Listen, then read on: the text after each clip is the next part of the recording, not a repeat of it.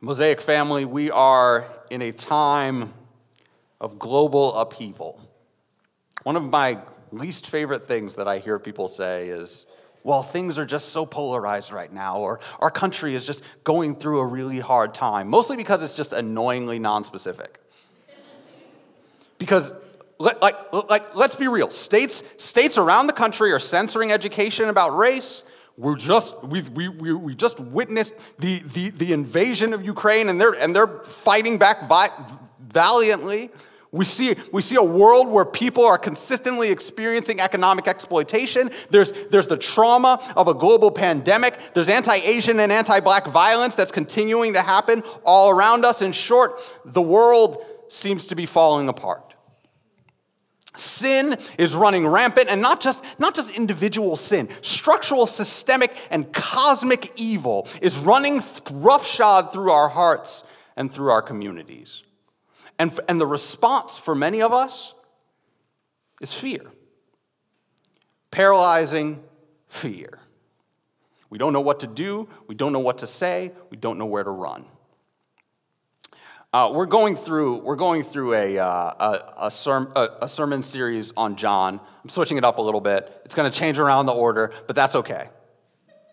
When I asked our liturgy team this past week what we should talk about this Sunday, I sensed that there was a need for comfort, a reminder of who we are and who God has called us to be, a reminder of what true peace is, a reminder of what true justice is, and so that's what we're going to talk about today. And in rare form, I'm not going to be before you long. I'm going to keep it relatively short and sweet, so under 45 minutes. We're going to take a look at 1 Corinthians chapter 12, verses 12 to 27, where Paul explains to us what it means to be the body of Christ. So if you are willing and able, please stand for the reading of God's word.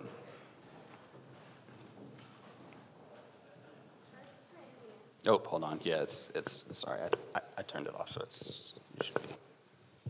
Okay. Yeah, you go. Okay. 1 Corinthians 12 through 27, the New International Version. Just as a body, though one, has many parts, but all its many parts form one body, so it is with Christ. For we were all baptized by one Spirit so as to form one body, whether Jews or Gentiles, slave or free, and we were all given the one Spirit to drink. Even so, the body is not made up of one part, but of many. Now, if the foot should say, because I am not a hand, I do not belong to the body, it would not for that reason stop being part of the body. And if the ear should say, because I am not an eye, I do not belong to the body, it would not for that reason stop being part of the body. If the whole body were an eye, where would the sense of hearing be? If the whole body were an ear, where would the sense of smell be? But in fact, God has placed the parts in the body, every one of them, just as he wanted them to be. If they were all one part, where would the body be? As it is, there are many parts, but one body. The eye cannot say to the hand, I don't need you, and the head cannot say to the feet, I don't need you. On the contrary, those parts of the body that seem to be weaker are indispensable. And the parts that we think are less honorable, we treat with special honor. And the parts that are unpresentable are treated with special modesty, while our presentable parts need no special treatment. But God has put the body together, giving greater honor to the parts that lacked it, so that there should be no division in the body, but that its parts should have equal concern for each other. If one part suffers, every part suffers with it. If one part is honored, every part rejoices with it.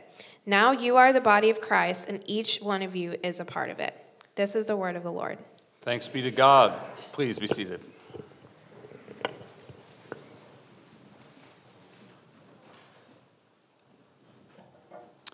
So, this passage begins with the hope, the good news that the body is a unit, that though it's made up of many parts, and though all of its parts are many, they form one body. So it is with Christ. For we were baptized by one Spirit into one body, whether Jews or Gentiles, slave or free, and we're all given the one Spirit to drink. It's a beautiful, beautiful image of unity, an image of oneness, a declaration that whatever our differences are, we're still one body, that all of these earthly distinctions don't really matter. All that really matters is our unity in Christ, right? Well, it might be a little more complicated than that. And that's because that statement is a lot easier to say than it is to live. And that's why Paul spends the next 15 verses explaining the ways in which we actually fail to be that body. In fact, even when I mention calls to unity, and I'm preaching about unity, there might be some alarm bells that might go off in your heads.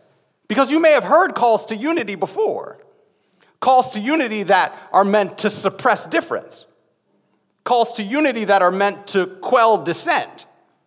Calls to unity that are meant to paper over pain. And guess what? Paul says that those calls to unity are actually contrary to the gospel. And so as you hear these descriptions of what Paul's going to talk about in 1 Corinthians 12, I want you to consider where your own temptation lies. Consider how these calls to false unity might seem good to you, but actually lead to your destruction. Paul says in verse 15, if the foot should say, because I am not a hand, I do not belong to the body, it would not for that reason cease to be part of the body. And if the ear should say, because I'm not an eye, I do not belong to the body, it would not for that reason cease to be a part of the body. If the whole body were an eye, where would the sense of hearing be? If the whole body were an ear, where would the sense of smell be? But in fact, God has arranged the parts of the body, every one of them, just as he wanted them to be. First point of the sermon, unity, in the mouth of some, often means assimilation. Here's what Paul is not saying. Paul is not saying that unity is uniformity. It's very, very easy to speak about unity as though it means that we're all the same. Paul here is talking about spiritual gifts, but it's also a wider point because our differences are necessary for us to have a healthy body. Our different concerns, the different focuses of those concerns aren't a hindrance. They're a way for each of us to grow.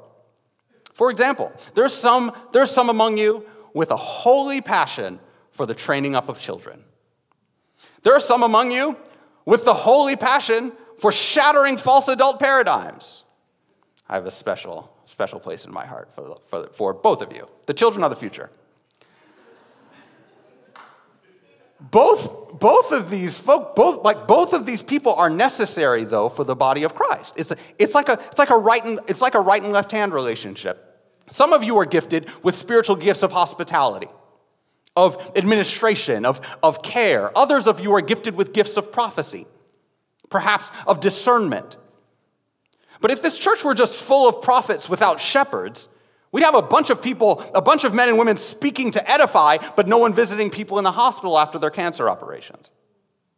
If this were a church full only of people with gifts of hospitality and encouragement, it would be possible that egregious sin could continue to fester within our community as opposed to being rooted out in love. If we were all the same, we wouldn't be a body. We would just be a giant disembodied body part. And that's both weird, grotesque, and useless. And as much as we may hypothetically think, wow, the world and the church would be so much better if there were just more people like me, we would be wrong. And yet that's often the way that we think. There was an article on NPR's website titled, Americans are fleeing to places where political views match their own. And guess what a major destination for folks is?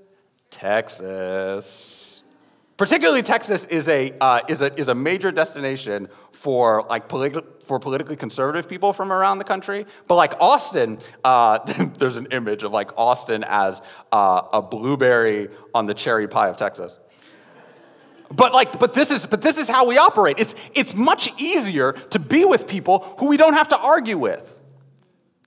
It's so much easier to just be with people with whom we share life stages and experiences and socioeconomic status and cultural markers. And yet Paul is telling us that those things are not as important as the head to which we are connected, Christ.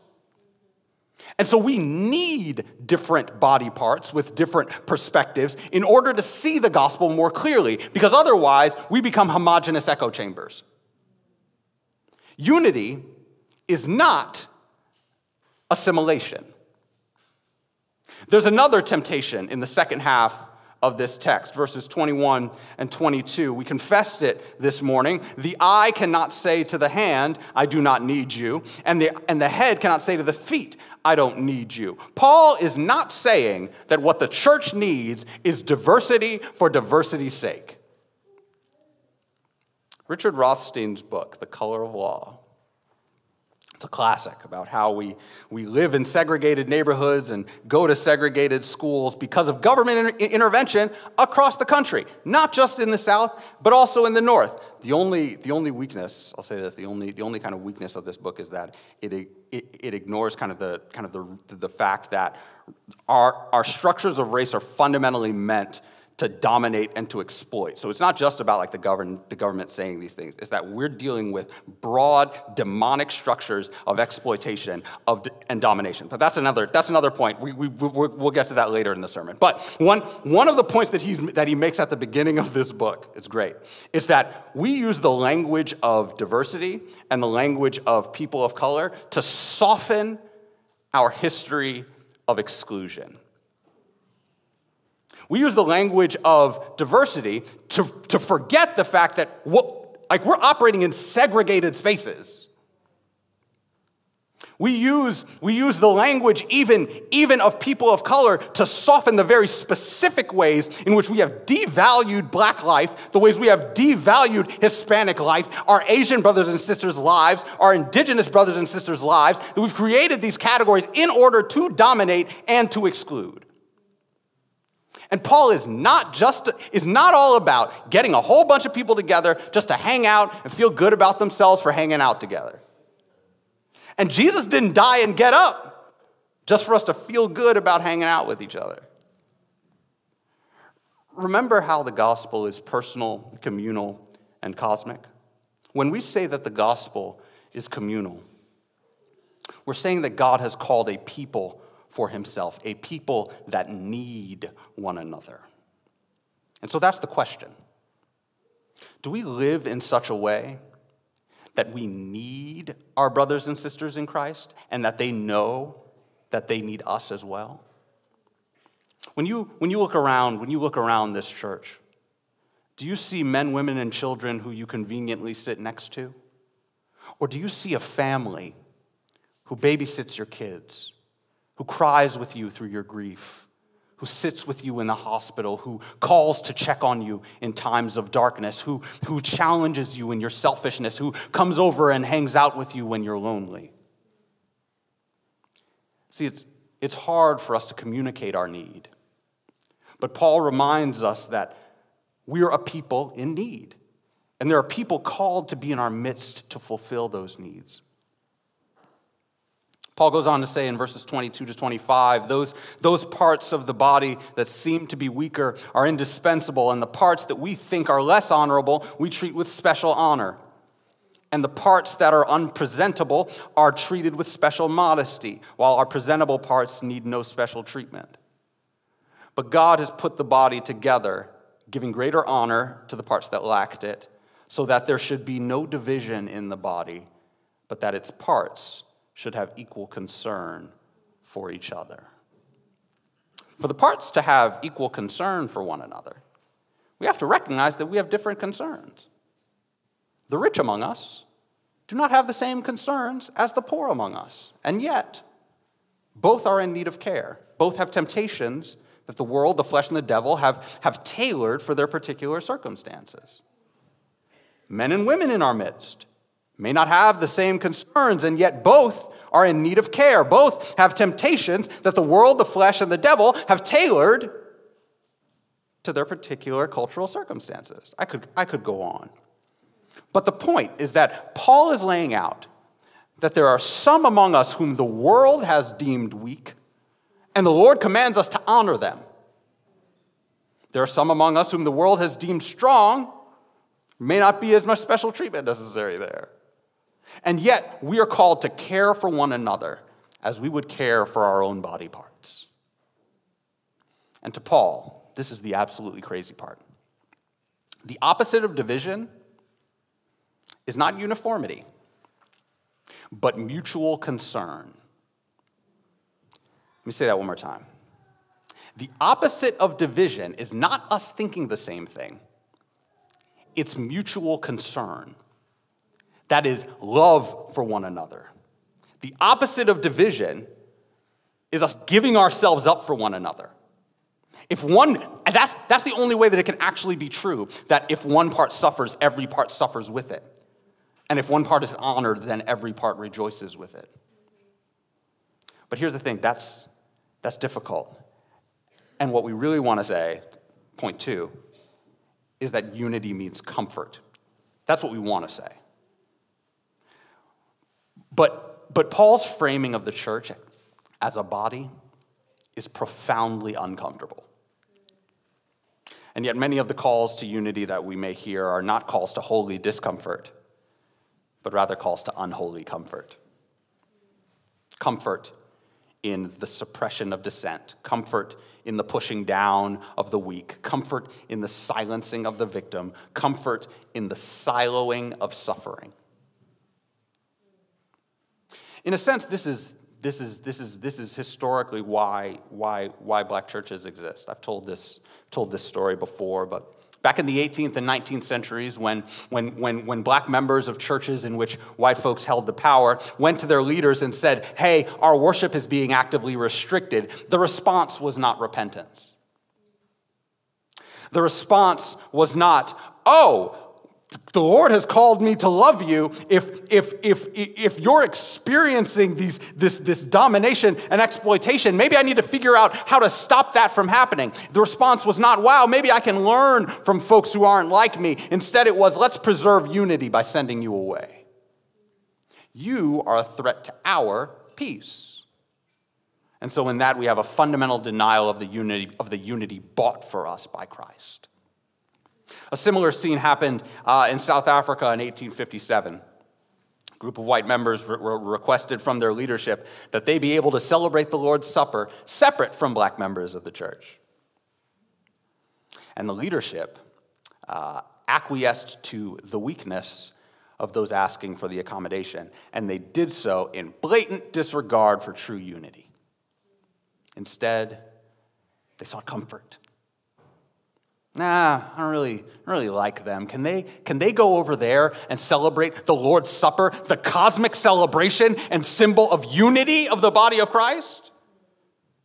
The dissonance. It's just a little bit of dissonance. And yet often, for many of us, personal comfort takes the place of right thinking and just action. And really this points to just kind of what the big hazard that Paul is pointing to in this passage. And it's that each of these temptations are actually just ways to avoid the difficulty, the uncomfortable difficulty of really being a member of a body. Take another look at verses 15 and 16. If the foot should say, "Because I am not a hand, I do not belong to the body," that would not make it any less a part of the body. The ear could say that about the eye. But the purpose is not just to say that some other body part is better.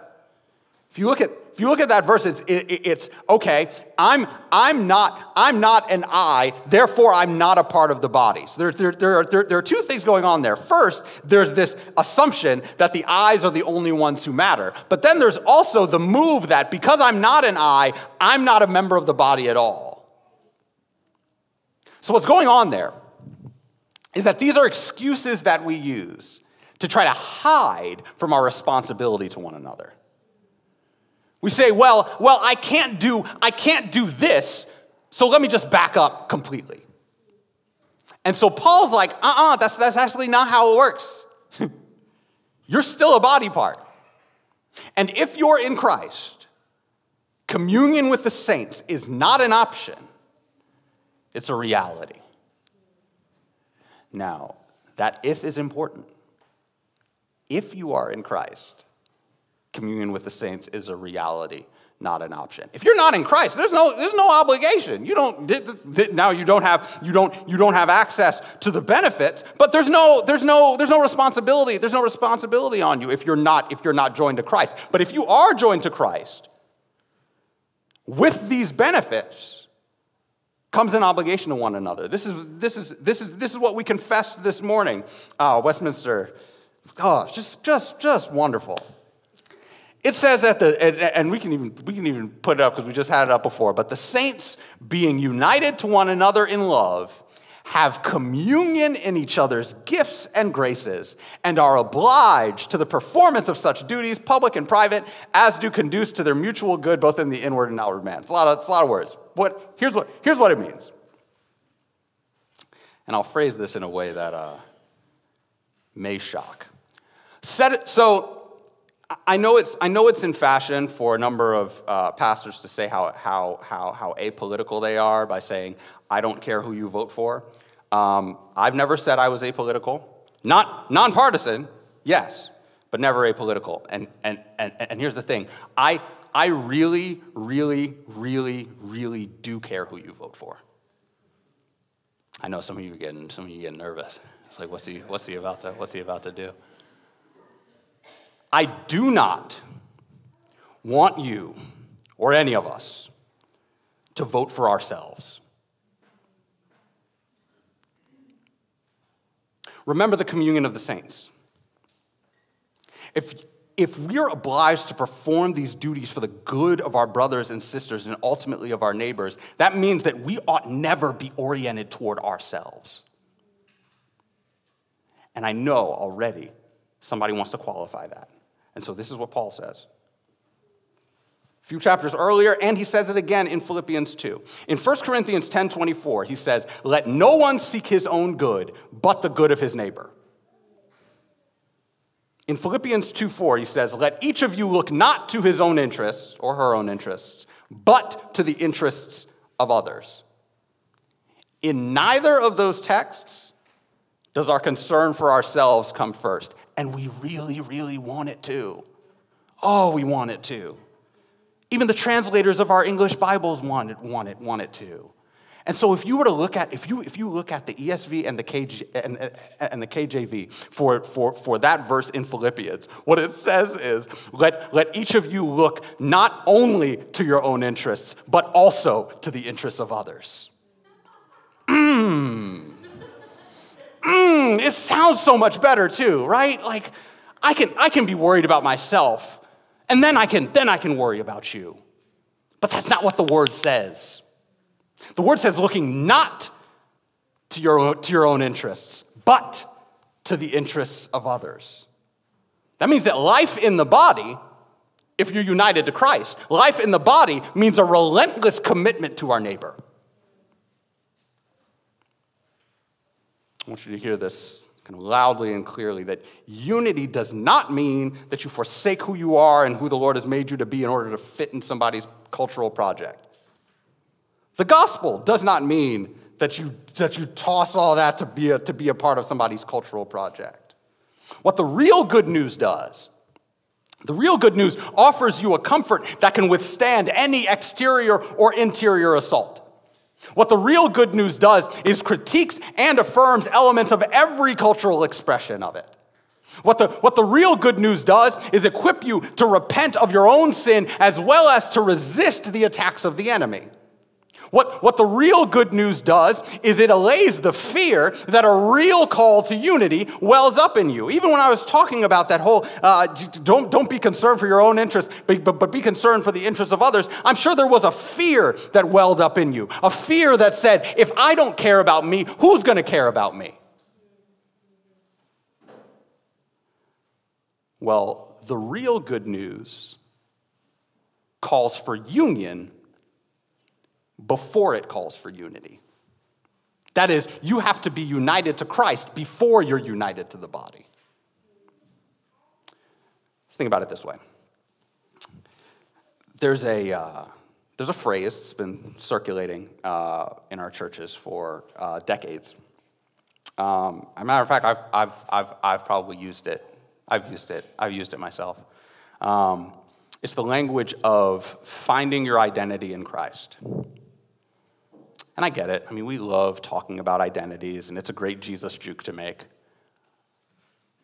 But there's something I want us to think about when we think about the way that we use language. I want us to think about the ways in which this language can often be weaponized. And I'm going to get up in somebody's business, so I want you to bear with me. This language is often weaponized against three populations in our midst. It's weaponized against women. It's weaponized against our non-white brothers and sisters. And it's weaponized against our gay and lesbian brothers and sisters. It's weaponized against women. Our sisters are told to ignore the unjust restrictions often placed on them and instead to find their identity in Christ, mostly just to not make so much noise about their womanness or the needs of the women in our churches. Just don't keep that over there. It's weaponized against our non-white brothers and sisters. I got personal stories here, but we're keeping it short, so I'm not gonna put anybody on blast. This is the person who says, "Hey, stop talking about race and blackness so much. Stop talking about your heritage, your native heritage, your Asian heritage so much. We're all one in Christ." That sounds a lot more like erasure than love to me. It's weaponized against our gay and lesbian brothers and sisters, where instead of doing the hard pastoral work of walking alongside folks as we all seek to live in obedience to the Lord's commands, including the fact that sexuality is only obediently expressed in one man, one woman marriage, we instead see our brothers and sisters and say, just don't call yourself gay. It makes me uncomfortable. Why don't you just be in Christ? We just say, as it says in the beginning of this text, look, we're all baptized into one body, Jews, Greeks, slave, free. See, those differences don't matter. Well, brothers and sisters, the gospel of Jesus Christ is the lived reality of union with Christ. And the thing about union is that union requires two things. Two things that are then united, that are still two things after the union. It'll make sense. Example, marriage. When you're united to your spouse, that relationship changes you. It doesn't change you into that person. You're still two different people, but you can't actually invest in that relationship without that relationship changing you. And so the eternal Son of God was humanly conceived in the womb of the Virgin Mary, was born, lived a perfect life, was killed brutally, bore the weight of human sin, and got up victorious in an act of intervention and of cosmic solidarity. But it was solidarity with a purpose. Solidarity paired with love and paired with power. And he didn't just do all of that so we could just walk around and say that we believe in him and then act however we want. It's not what vital union with Christ looks like.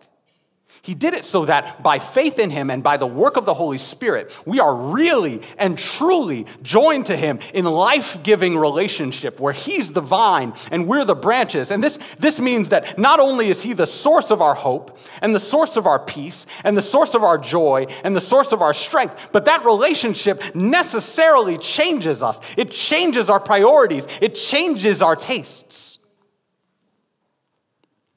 And it is only if that union is real that our unity in the body can be real.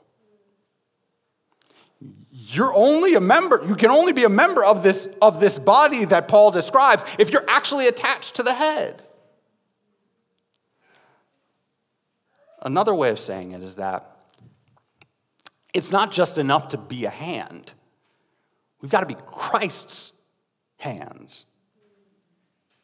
Other hands, other eyes, other ears. I mean, there's no real fulfilling future for that existence.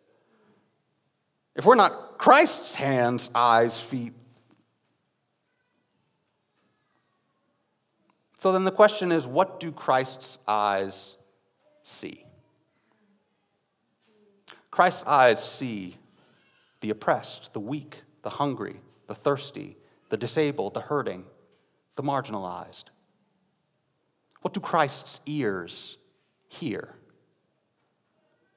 The cries of the suffering. What does Christ's mouth do? It speaks encouragement for the edification of the saints. What do Christ's hands do? They heal. What do Christ's feet do. They run to the person on the side of the road attacked by robbers, and they walk with folks in the midst of confusion and fear. The question is not first and foremost what body part you are. The question is whether or not you are Christ's. Because unity of the body comes after union with the head. And let me tell you this. It is only when you are united to the head, when you are baptized into this body, when you really do drink of the Holy Spirit, that you will know the peace, joy, and power of the Lord. Only then will you have the stamina to fight through a world with potential traumas on all sides. Only then will you have the resources to not live in constant fear when something as terrifying as a nuclear holocaust could loom on the horizon. Only then will you be able to go to the Lord in prayer, knowing that it's both the only thing you can do and it's the most powerful thing you can do. Because the God to whom you pray, the triune creator of the universe, is the one on the throne, and there is nothing outside of his reach. That's what we need, brothers and sisters. See, we don't need to be told that our differences don't matter. We need to be told that the Lord actually gave us these differences for the good of the body and for the furtherance of the kingdom. By his resurrection, the Son of God broke into the sinful order and said, I'm shaking this up. And when he got up, before he left, he told his disciples, you are my church, whom I will build. You are my body, so show the world my priorities. Show the world my love. Show the world my power through your service. That is the call, brothers and sisters. And we will only experience the life-giving unity of the body if we place at the front union with that Jesus. The darker-skinned, poor Jewish man who was, is, and always will be the eternal Son of God. The Lord is on his throne, dear brother and dear sister. And those are some of the most comforting words that we can offer to one another in the midst of turmoil, that the Lord is on his throne. And if you are united to him by faith, if you repent of your sin and turn from it toward him and are shaped by his Spirit, then in the end, you will rule with him in real, unbroken, unbreakable, life-giving unity. Not assimilating unity, not a superficially comforting unity, but in divinely supported, other-focused unity. When we think about what it means to be the people of God, when we think about what it means to be a beacon of the good news of Jesus Christ to the world around us, let's be that people. Let's pray.